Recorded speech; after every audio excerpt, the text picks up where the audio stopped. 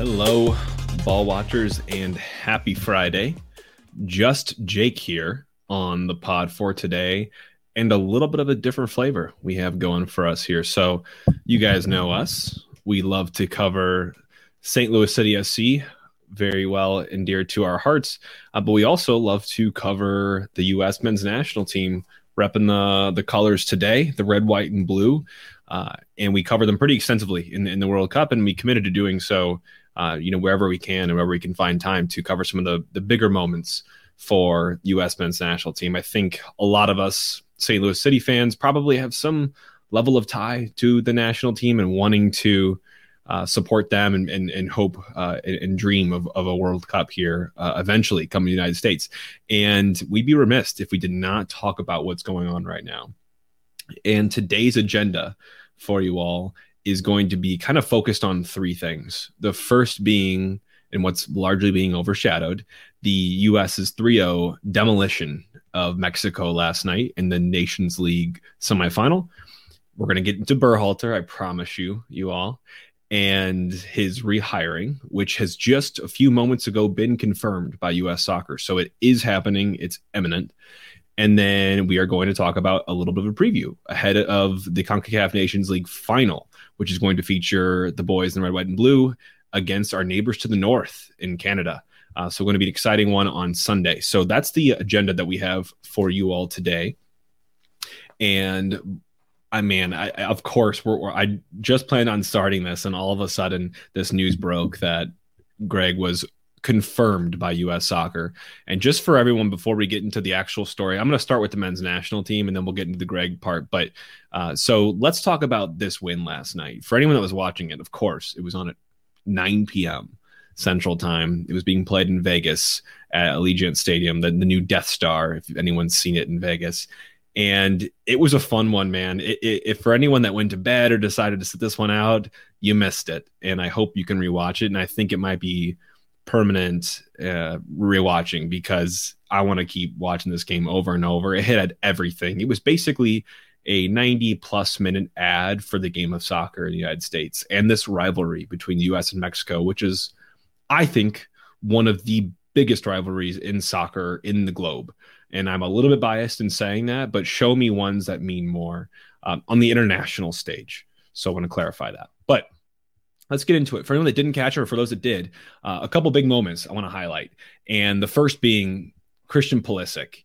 Christian Pulisic scored our first goal, which came in the 37th minute. I think it was pretty much a good back and forth game up until that point, especially in the first 10, 15 minutes. I think we had some good moments. I think they had some decent moments. Nothing that was crazy good chances until Pulisic basically dribbled the entire team down the left side of the field and just blazed one over the bar, which would have been one of the best goals scored in men's national team history that I can remember. And he was very bummed about it. But he did respond in the 37th minute. It was kind of a scrappy, ping pong ball bouncing around in the box. And Christian's right place, right time, takes his man on, slots it by Ochoa, the oncoming keeper. It was a great goal, a great way to get up before halftime and really put a knife into the heart of Mexico. They could not make it into that half soon enough. And then halftime comes and the news all breaks around Berhalter. Everyone's talking about it. I promise you we're going to get to it. But everyone's distracted. Meanwhile, the U.S. gets back out on the field a couple minutes early. Mexico's nowhere to be seen. People were thinking they'd make some changes. Things weren't working with them. And immediately, once they do get to the field, 1 minute later, in the 46th minute, we have an opportunity where McKennie, the ball is won back in our kind of corner of the defensive half, and McKennie gets on the ball and springs a beautiful through ball to Timothy Weah, who brings that verticality, and he's running that channel, totally blazes by his man. And Christian Pulisic, seeing what's arising, is darting towards the opponent goal in Mexico and is making a great run in. And Weah sees that, identifies him, plays a lovely square crossing ball to Pulisic, who slides and puts the finish in 2-0. US 2-0. And things are looking good. Things are looking fun. Everyone's having a blast. And it's starting to become a little bit of a powder keg, because in the 71st minute, we see dual red cards, and one for them, one for us. It was a awful situation for Mexico. What they did, basically, Balogun, who's making his debut for the national team here, he has just chosen the U.S. men's national team, and we have him slotted right in at forward in a semifinal of a Nations League tournament against Mexico, our bitter rivals. So welcome to the U.S. Flo, and we're happy to have you. Anyway, he beats his man, gets in behind, and he's being chased down, and I forgot, I think it was Montes from Mexico, basically just takes a full swing at his back leg as he's dribbling.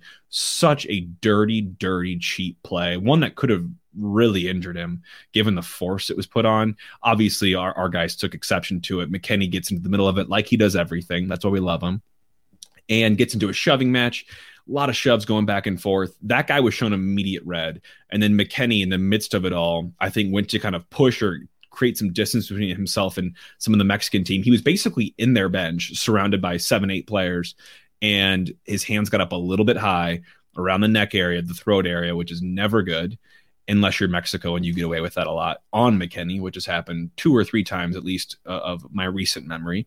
And he was given a red as well. His jersey, they were wearing this one, I believe, was torn entirely. And he's walking over to the bench to get a new one because he doesn't know that he's gotten a red card yet. And he's taking the badge and just kissing it in front of all the fans there, which was definitely a pro-Mexico crowd. You love to see it. Beers are raining down on him. Meanwhile, the boys are up 2-0. We didn't know at the time, but we just got a red card. They just got a red card. It's starting to become a little bit chippy, crazy, crazy game, which is what you expect from this rivalry match. And we get into, that was in the 71st minute. And then Balogun gets taken off shortly after that. And Ricardo Pepi comes on. Pepi train. People forget he was left out of the Qatar World Cup. A lot of controversy there, given I think he was probably our best striker prospect going into it. And he comes on and basically scores almost right away. Serginho Dest, our right back, torched the entire right side of the field for Mexico, beat 3-4 guys. Twinkle toes, this guy is so technically sound. One of those guys that we don't have many of that in our player pool, and plays a great pass into Pepi, who's holding his run up just enough to get in behind. He rounds Memo Ochoa, the goalkeeper from Mexico, and just slots it in coolly. He was called offsides by the linesman, who must have been looking at something else at the time because he was well onside, and they ruled that, reversed it, and gave us the goal. We're up 3-0 now. That's in the 78th minute. Obviously, things are starting to reach a tipping point, a boiling point for Mexico and Mexican fans. In the 85th minute, there's a little bit of an exchange where Dest keeps the ball in the opponent's corner, and he gets the ball kicked out off of him with a little bit of aggressive force. There's some shoving that ensues. Hands get up high once again, and both he and the opponent that were having this little shoving match, wild beers are raining down on them, and a lot more than we've seen so far in the game. Both get red cards again. It's gotten to the point of this referee has lost total control.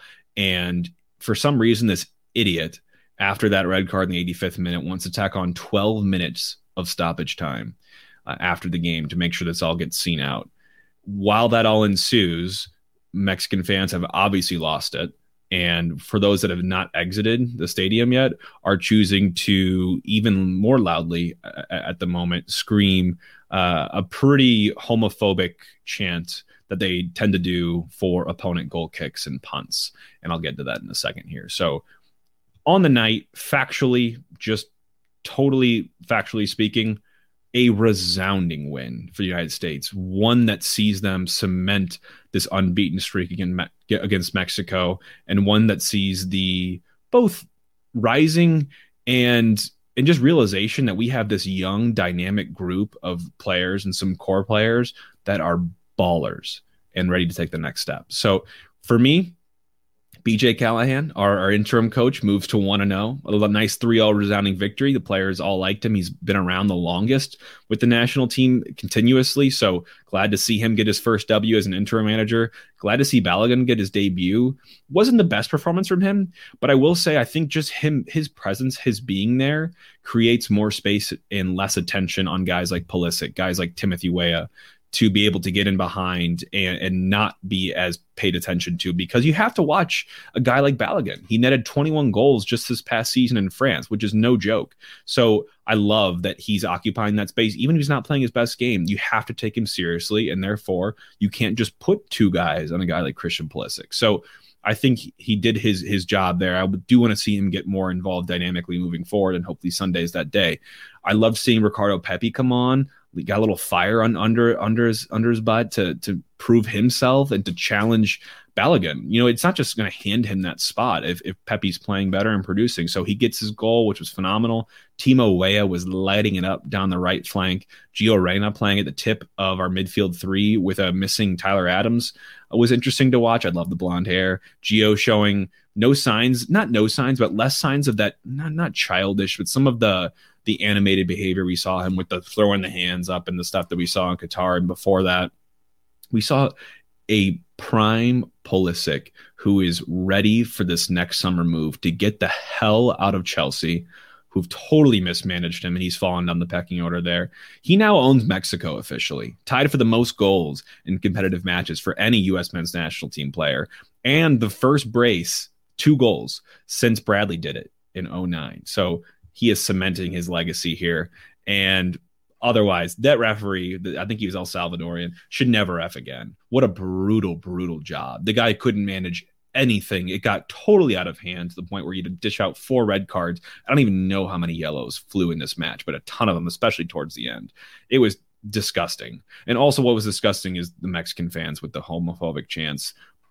Puto, I believe, is the chant they throw around, which is apparently a very, very, very awful chant that is kind of derogatory towards our gay people. So, I mean, what world is that okay to just be homophobic like that? And it's such a aggressive manner in the game of soccer that it has no space to be there. So the fact that they keep doing that and throwing all that crap on the pitch too, it's just even off the field, the fans just look bad. Mexico, pretty rough in shambles, both on the field and off the field, is my reflection on that. They haven't now beaten us since 2019. They're going down on and off the field, like I mentioned. And what does this mean moving forward for that? And I'm about to get into Greg here. So for everyone in here, while you're here, throw me a like. Go down that little button, that little thumbs up. Throw me a like. Throw us a subscribe. We're going to do more stuff like this in the future. You'll be first to know. So make sure if you're on YouTube and tuning in right now, you give us some love. We appreciate it. But finally, what does this mean for us moving forward before we get into Greg and some listener questions is I think we're taking applications for a new rival.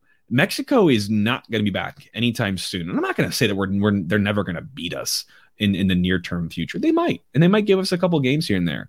But things don't look good for them. They've got a lot of hell to go through to get back to where they've been before. And I just don't see it happening. Their pipeline, their player pool is gone. It's ravaged. They didn't qualify for the 24 Olympics. They didn't qualify for the U20 World Cup. It's not like these guys are waiting in the wings and going to repopulate their national team. It doesn't look good for them. I got some questions from some listeners on this game, and one of them was from Ryan on Twitter. So thank you, Ryan, for submitting this.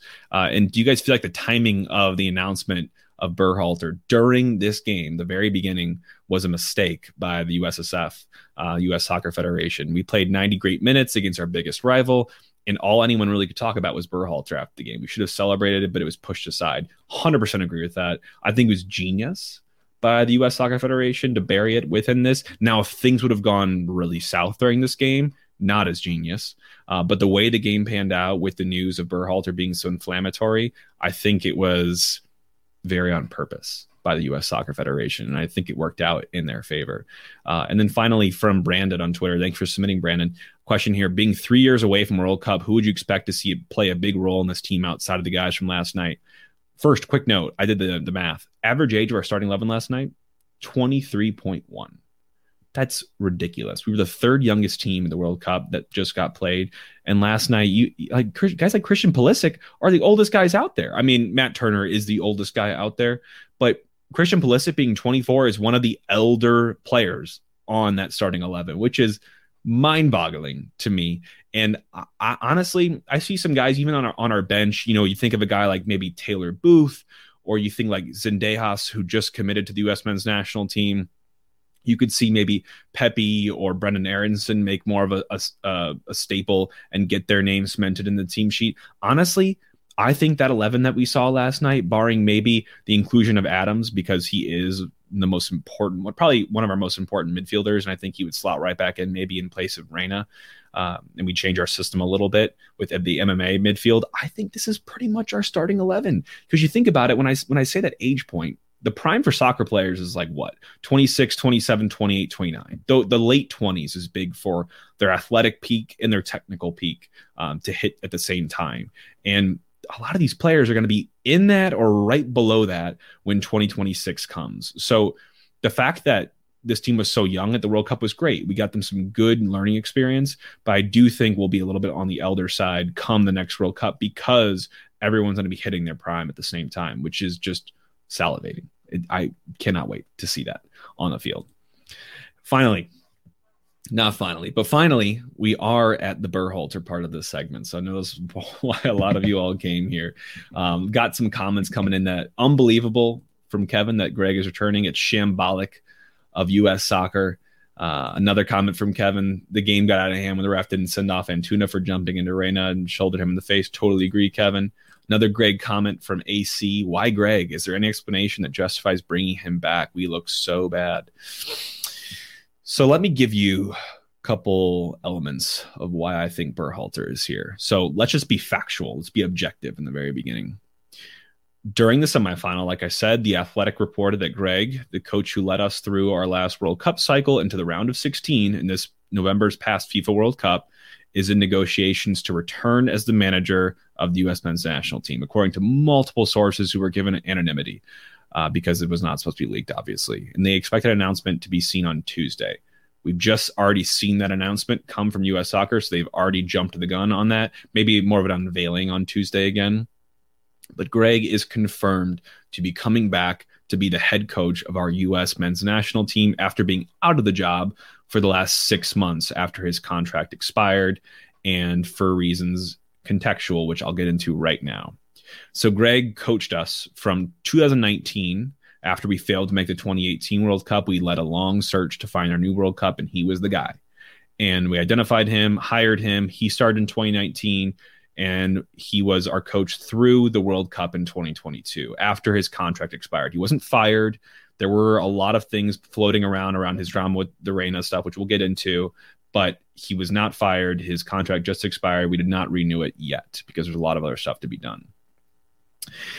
Now, while our performance in Qatar was largely, I would say, praised critically for the success that we had in being one of the youngest teams in the tournament, they did allow his contract to expire, and I think because of one big thing, and that was a rift with one of our young stars, that being Gio Reyna. Gio Reyna, obviously, is a winger. He played attacking midfield last night for us. He was the blonde guy, if you saw him on the field, was nearly sent home for the World Cup due to his behavior after being informed he would not be a starter. He was also coming off some injuries as well. He showed some lack of effort in subsequent training sessions and led to a rift between himself, his teammates, and his coach. And I documented that very heavily in a emergency pod I think I did back just after this whole thing emerged. So if you can, go listen back to that if you want more context on that. After the tournament, Greg spoke at a leadership conference and talked about this situation specifically. It did not mention Reyna by name. Obviously, you put two and two together and people were able to connect the dots. The vow of secrecy and anonymity was broken that was at this leadership conference, and The Athletic did report that Reyna was the player that Berhalter spoke about. Then Reyna's parents go on to, and they were doing this before, kind of air out the dirty laundry and put out a story informing Ernie Stewart that they are witnesses to, and they know that he, Greg, had domestically abused his now wife, Rosalind, by kicking her outside a bar while they were in college at UNC Chapel Hill. So whole investigation ensues. Everyone's like, how could he? Everyone's also mad at the Reynas, like, how childish could they be and petulant to raise these types of issues? It's kind of like the mom soccer dads getting way too involved in their child's career here. I mean, Gio is just now 20, so definitely overbearing and trying to protect him, but it went over the line. And I think there was fault on both sides. Greg shouldn't have aired that out, and I do not think the Reina's behavior is at all justified in how they handled this either. So it has ramifications. Big investigation gets launched. Ultimately, no fault is found. Everything that they said was true, and it was confirmed. Greg came out and confirmed it. But he's grown. They built a family together now, the Berhalter family, and everything is all good. And the Reinas have kind of disappeared from the limelight. Claudio is not with Austin anymore. I think he stepped down from his role as sporting director, and things don't look good for them. But Gio, for all intents and purposes, had a decent season at Dortmund. Didn't get probably much playing time as he would have liked to, but he was a super sub at times. And mentally, it looked like he was coming back from that. You cannot fault a kid for the mistakes of their parents. So I'm totally on Gio's comeback train here. I think last night was a good step in the positive direction. Here's my issues with the Berhalter rehiring. One, I think he was outcoached at the World Cup, specifically in our last game. I think he also had some great coaching moments in the World Cup, specifically looking at the England game. But when you get deeper into the tournament, it really kind of separates the good from the great. And I think in the round of 16, when we ran up against Netherlands, Louis van Gaal, their coach, made some tactical adjustments before and during the game that really disorganized us as a group and ultimately negated our offense, which had been pretty dangerous in terms of chance creation throughout the tournament. Can he really elevate us to the next level? That's one of my worries in terms of coaching, because the goal is different now. As a coach, his job was to bring us back to the World Cup. We failed to qualify in 2018. Bring us back, and Project Youth, let's keep that going. Let's blood some new guys. Let's get them gelling, get the chemistry, build a good culture, and build a good, attractive, good style of play that'll be successful in international football or international soccer. I think that job was accomplished. Now it's different. Now it's take all of that stuff I just said, improve on it, and make us not a contender, but someone that's going to be dangerous and can make some waves at World Cup. That could potentially get into a quarterfinal, get into a semifinal, especially at home in 2026 with this coming. So that's kind of my issue in terms of coaching. I see a comment here from Kevin. Thanks for commenting, Kevin. Both Hudson and Callaghan, both our interim managers, have teams that have looked better than we did under Greg. I can't disagree with you. I think Greg's lineup selection sometimes is a little bit faulty personally, and I do think they've done well to keep it consistent and put our best 11 out there when we can. And Greg's system will never bring us to the next level. Something else Kevin put in here. Yeah, we'll see. We'll see. And I think that gets a little bit what I was talking about. I think he's being asked a totally different goal now. And even in the announcement US Soccer just made, he's not going to be the coach for this Nations League final on Sunday, and he's not going to be the coach for the Gold Cup, which is baffling to me that we wouldn't be doing that. But the reason that Matt Crocker, our new sporting director, cites is that they're going to focus on some bigger picture stuff while we're at the Gold Cup, and they trust BJ to do well with the team that is going to the Gold Cup. So they're going to lay that foundation, look a little more into the vision, a little more into the future, and make sure that we're in the right direction moving forward between Matt Crocker and Greg Berhalter going into that. But he will not be part of the Gold Cup team, which is still just shocking to me. Other things, my issues with this: wasted time. Why? We're 6 months. It's now June 16th. You formally announced this. Did it really need to go that long if we were really going to go back to it? Again, going back to what US Soccer just released, it sounded like Crocker had this whole process outlining the ideal competencies for what makes a good head coach. And those are things like building lasting relationships with staff and players, planning and effectively driving a vision-led identity, pushing innovation and boundaries, being a good decision maker. Then he used data analytics and tons of interviews, qualitative and quantitative, to make sure that we ranked each candidate. And ultimately, they came down to Greg. Do I buy all that? I don't know.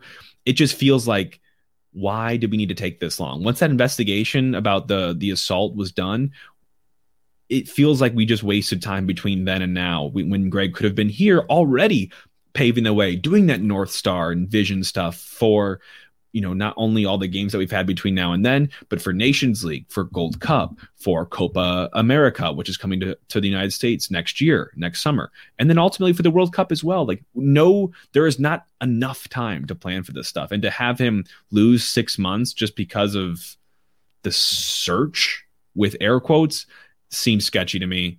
the whole process of this seems kind of sketchy to me in terms of we had to hire a firm to do this research thing. And I'm sure we had a lot of money going into investing into this coaching search as well.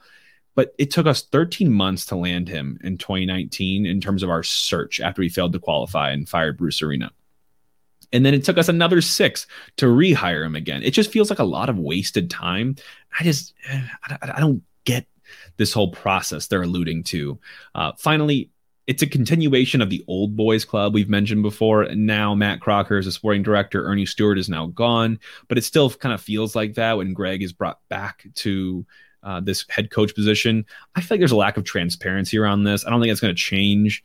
And I'm anticipating there's not going to be many details released. Like, who did we talk to? Who were the rankings? What were the rankings? Was it close? Was Greg by far and away the best candidate with all the metrics that we chose to look at? Was anyone else even offered? I would love to see that list. Were we actually doing our due diligence, or is this just, wipe our hands clean? The guy did decent at the last World Cup. Let's hope he does it again and takes us further to the next one. I hope not.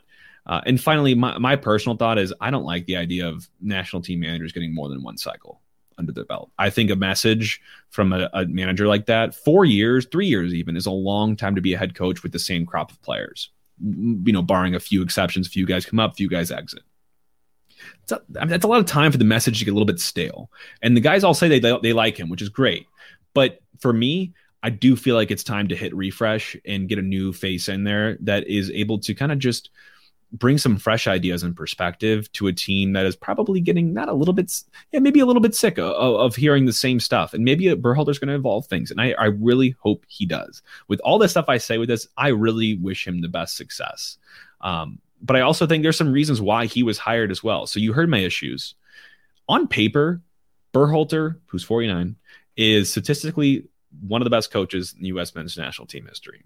He currently has the highest win percentage of any U.S. men's national team coach, holding a 37-11-12 record. That's pretty impressive on paper. He won the Gold Cup. He won the Nations League. He dominated Mexico since 2019. He qualified us for the World Cup after we failed to in 2018. We were undefeated in our group that featured England, and we recruited multiple dual nationals that will likely make a big difference for us in the future. We played a great, attractive style brand of soccer in the World Cup and ultimately ranked 8th in the field in Qatar in terms of field tilt. And so field tilt, for anyone that doesn't know, is really just indicates one team's share of both sides' touches in the attacking third. So how much are you possessing and being dangerous in the opponent's third of the field? And we were behind teams, contenders like England, France, Argentina, but 8th. That's not bad in a field like that we saw at the World Cup, highly competitive. Ultimately, that's a good thing to have under your belt. We were efficient in our attacking movements. When we were eliminated by the Netherlands, we were one of only 3 teams in the tournament that has successfully taken a higher share of possessions into the final third with 46%. So that was impressive for us. We were good at winning the ball back after losing it in attacking positions, ranking 5th in the tournament in counter-pressing. Us City fans, we know a thing or two about that. So the World Cup was successful when you look at the metrics and you look behind the curtain for Greg and the team. And obviously, I think this is the biggest thing for me. He earned the respect of the core group of U.S. players. Guys like Pulisic, guys like Tim Weah, guys like Anthony Robinson, all have gone on record and said how great an impact that he has had on the program and on them personally. And Tim Weah had this to say. He said, Greg has really kept us together. We are definitely a family, and no one can take that away. Greg has really helped us form the type of relationship with each other. So yeah, he is a huge, huge important part of this team. So hopefully he comes back. That was a week ago. Pulisic last night after the game said, if you can see, today is a testament of the work that Berhalter's put into this team. And BJ Callaghan picked it up right where he left off. And it's a testament to him and a testament to this team, the way that we just continued and put on performances like this. So if that's not enough evidence, then that's all right. People are going to hate this no matter what. Clearly, you can see the support that he has of the players. You have the support of the players in an organization that is largely not run by, but informed by player opinion and consensus. This move makes a lot of sense. And finally, my personal belief is, doesn't really matter all that much for national team managers when you have such a high quality, young and developing group of players like we have. we have at this point the most luxury that we've ever had in terms of personnel available to us. Is Greg the guy that's innovative, going to bring all these fresh ideas and put it together the way that no one else could? I don't think so. Do I think that we need the most qualified manager ever, your likes of Pep Guardiola or, other insert other names, Jurgen Klopp's, to make sure that we tap into that potential? I don't think so either. I do think it's important, but I think we do tend to overlook that a lot of this does come down to players and performances they put in. So would we be just as upset at this if they would have announced that he was being rehired right after the World Cup? Probably not. And that's kind of barring the investigation that ended up taking place because he was successful. I still personally think that we should have gone a different direction, but what have you. So is the rumor true? We got a question from Austin on Twitter. Is this the best way forward for us? Rumor is true. It is now confirmed. Is the best way forward? Time will tell. I don't know. I can't answer that question right now. I do have faith that he will advance us, but is he going to create a pace and advance us in the way that we'd like to advance and as quickly as we'd like to advance ahead of a home World Cup in 2026? I don't know. Time will tell on that question. Who would you prefer to be hired? A question from Brandon on Twitter. Guys like Luis Enrique, Yogi Low, even from the German national team. I mentioned Pep Guardiola coming off of Champions League. That's such a pipe dream. Even a guy like Jesse Marsch, who we know was floated in and out of the conversations here, who is an American manager, knows what it's like to play American soccer, knows our brand. Those are guys that I would have thought about at least. But in terms of preferred, I had no one that I was earmarking saying that guy needs to be our next head coach. We got a final question from Double G on Twitter saying, do you think the U.S. men's national team should do a 2-year contract for the coach or see what results he gets at the Nations League and Copa America, then make a decision to extend further after? Well, we know the answer to this. The article from U.S. Soccer, when they announced his hiring, literally says Greg Berhalter chosen to lead U.S. men's national team to 2026 Men's World Cup. So we know it's going to be at least through the World Cup. I would have loved for it to be through Copa America. That's not going to be the case. Copa wraps up next summer in 2024. Could have been a time for us to say, okay, are we in the right direction? How do we feel about that performance, given we're stacking ourselves up against teams that will be very strong coming to the World Cup in 2026? That's not going to be the case. He is going to be here through 2026, I'd say barring a meltdown that we've seen before, but not likely at this point. So that's all I've kind of got on the Greg side of things. So before I leave off, anyone drop any last kind of questions that we have in here? For everyone in the room, thank you again for being here. Like this video, like the podcast, and definitely throw us a subscribe if you can and follow the show. We're doing something different today with this little emergency press conference for U.S. men's national team. But there's so much news. There's so much to be excited for, so much to talk about, a lot of drama going on. But I want to leave you all on a positive here, and that is that we are taking on Canada in the CONCACAF Nations League final on Sunday at 7:30 Central Time on Paramount Plus. For anyone that has that, I would definitely recommend you get it for this one. It's going to be a good game. Looking at our head-to-head record, Canada has 2 wins, there's 3 draws, and we have 4 wins. If you look at recent history, starting in 2019, they beat us in Nations League, and then we beat them in the Nations League, and then we beat them in the Gold Cup with obviously a very rotated different roster. And then when we had World Cup qualifying for the Qatar World Cup, we tied in Canada and they beat us on our home soil here. So we have not had the best track record of recently against Canada, and they're on the come up. They are my pick for our newest rival, given Mexico's just capitulation. 2 guys stick out to me from Canada: Jonathan David, their striker, and Alphonso Davies, their left back. We've already talked about him recently in the Vancouver preview since he was developed there. They were able to defeat Panama in the semifinal that they just played in Vegas as well on Thursday. And in a 2-0 W, we had goals from Jonathan David and Alphonso Davies. Davies last played for Bayern Munich on April 22nd, but has since been sidelined with a muscle injury. He only got 30 minutes last night for Canada. I think they're trying to load balance him to be able to start him in the match against us. So I expect to see him tearing up and down the left side of the field, giving right back, probably Joe Scally, a hell of a time on Sunday. So I'm looking forward to that. And then Jonathan David was able to score a clinical goal for them. They really, really struggled at the World Cup this year. I actually picked them to win a couple games in their group. They had a tough group with Belgium, Croatia, and Morocco. Man, but they were not able to win any or draw any of those games. So clinical finishes were a tough thing they were not having during that tournament, and they were practicing a lot, it sounds like. And it looks like David was able to put one past the Panama goalkeeper last night, and Alphonso Davies put in some insurance later on in the game. They have not hoisted or been even to a professional tournament finals since the 2000 Gold Cup. So this would mean a lot to them.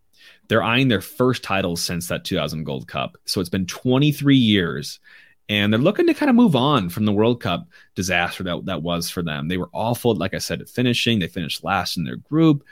And meanwhile, we are the defending champions of the Nations League, and we're hoping to regain momentum following a good World Cup and hopefully a good Nations League final victory, and heading into the Gold Cup where we can get some guys that are kind of fringe guys some time to build camaraderie and build chemistry, and hopefully get a look with the full men's national team. But we have not beaten Canada since 2021.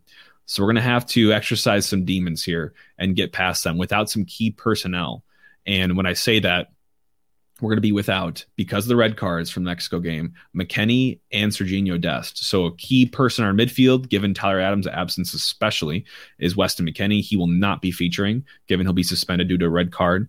And Serginho Dest, our right back, who can flood up and down the right side of the flank, is also going to be unavailable due to suspension because of his red card. So we're likely to see, I would say, Joe Scally in Serginho Dest's position playing right back. And we're likely to see Luca De La Torre probably enter our midfield in place of Weston McKennie, which gives us something different. He's gotten some good minutes in World Cup qualifying, so I'm not overly worried about those swaps. But we're definitely losing some quality, some guys we don't want to lose and we bummed to lose. But for me, I'm excited about this game. This is the new rivalry in CONCACAF now. This is the battle of the top dogs, U.S. and Canada, and I couldn't be more excited about it. Anytime you get a chance to stack yourselves up against, your own kind of local North American opponents here, especially in a meaningful game with a trophy on the line, the Nations League is on the line here. It's an exciting opportunity to get guys more experienced, to put them in pressure-filled situations, and that'll be back in Vegas, like I said, at 7:30 p.m. Central Time on Sunday, on Father's Day, and it's going to be an exciting one. It's a soccer-filled weekend for you all. We've got a big game against Nashville on Saturday, and in Nashville, against, like I said, the number 2 team in MLS right now. And then we've got the U.S. men's national team taking on Canada. So hopefully you all enjoyed this. I felt like it was something I had to do with all the news and drama surrounding the men's national team right now. The U.S. is going through a lot of flux, but still a lot of success to celebrate and be happy about with this win over Mexico. I think it's finally the turning of a corner where they're going down and we are only moving up from here. So I'm excited about this national team. I hope you all are too. And I'll be tuning in on Sunday night to watch the boys hopefully bring home some silverware and see Captain America, Christian Pulisic, probably hoist that in the air. So best of luck to the boys. I'm very excited for it. Thank you all for tuning in today. If you're listening to this on podcast form, throw us a rating, throw us a review. If you like this kind of stuff, I can try to do this more often for the other games and tournaments we play in, like the Gold Cup coming up soon, which we'll feature here at City Park on June 28th. So there'll definitely be more to come. But if you like this stuff, let us know. Happy to provide this to you because we all love this team as well. So City and U.S. men's national team, this is your home base for it. Thank you all for tuning in. Hope you all have a fantastic rest of your week if you're listening to this now, and weekend if you're listening to this then. And we will talk to you again on Sunday for likely what is going to be a recap of Nashville, preview of RSL on Wednesday, and probably a little bit of a teaser ahead of this game coming up with the final of Nations League. So everyone take care. It's been great chatting with you all, and we'll talk to you soon. Jake out.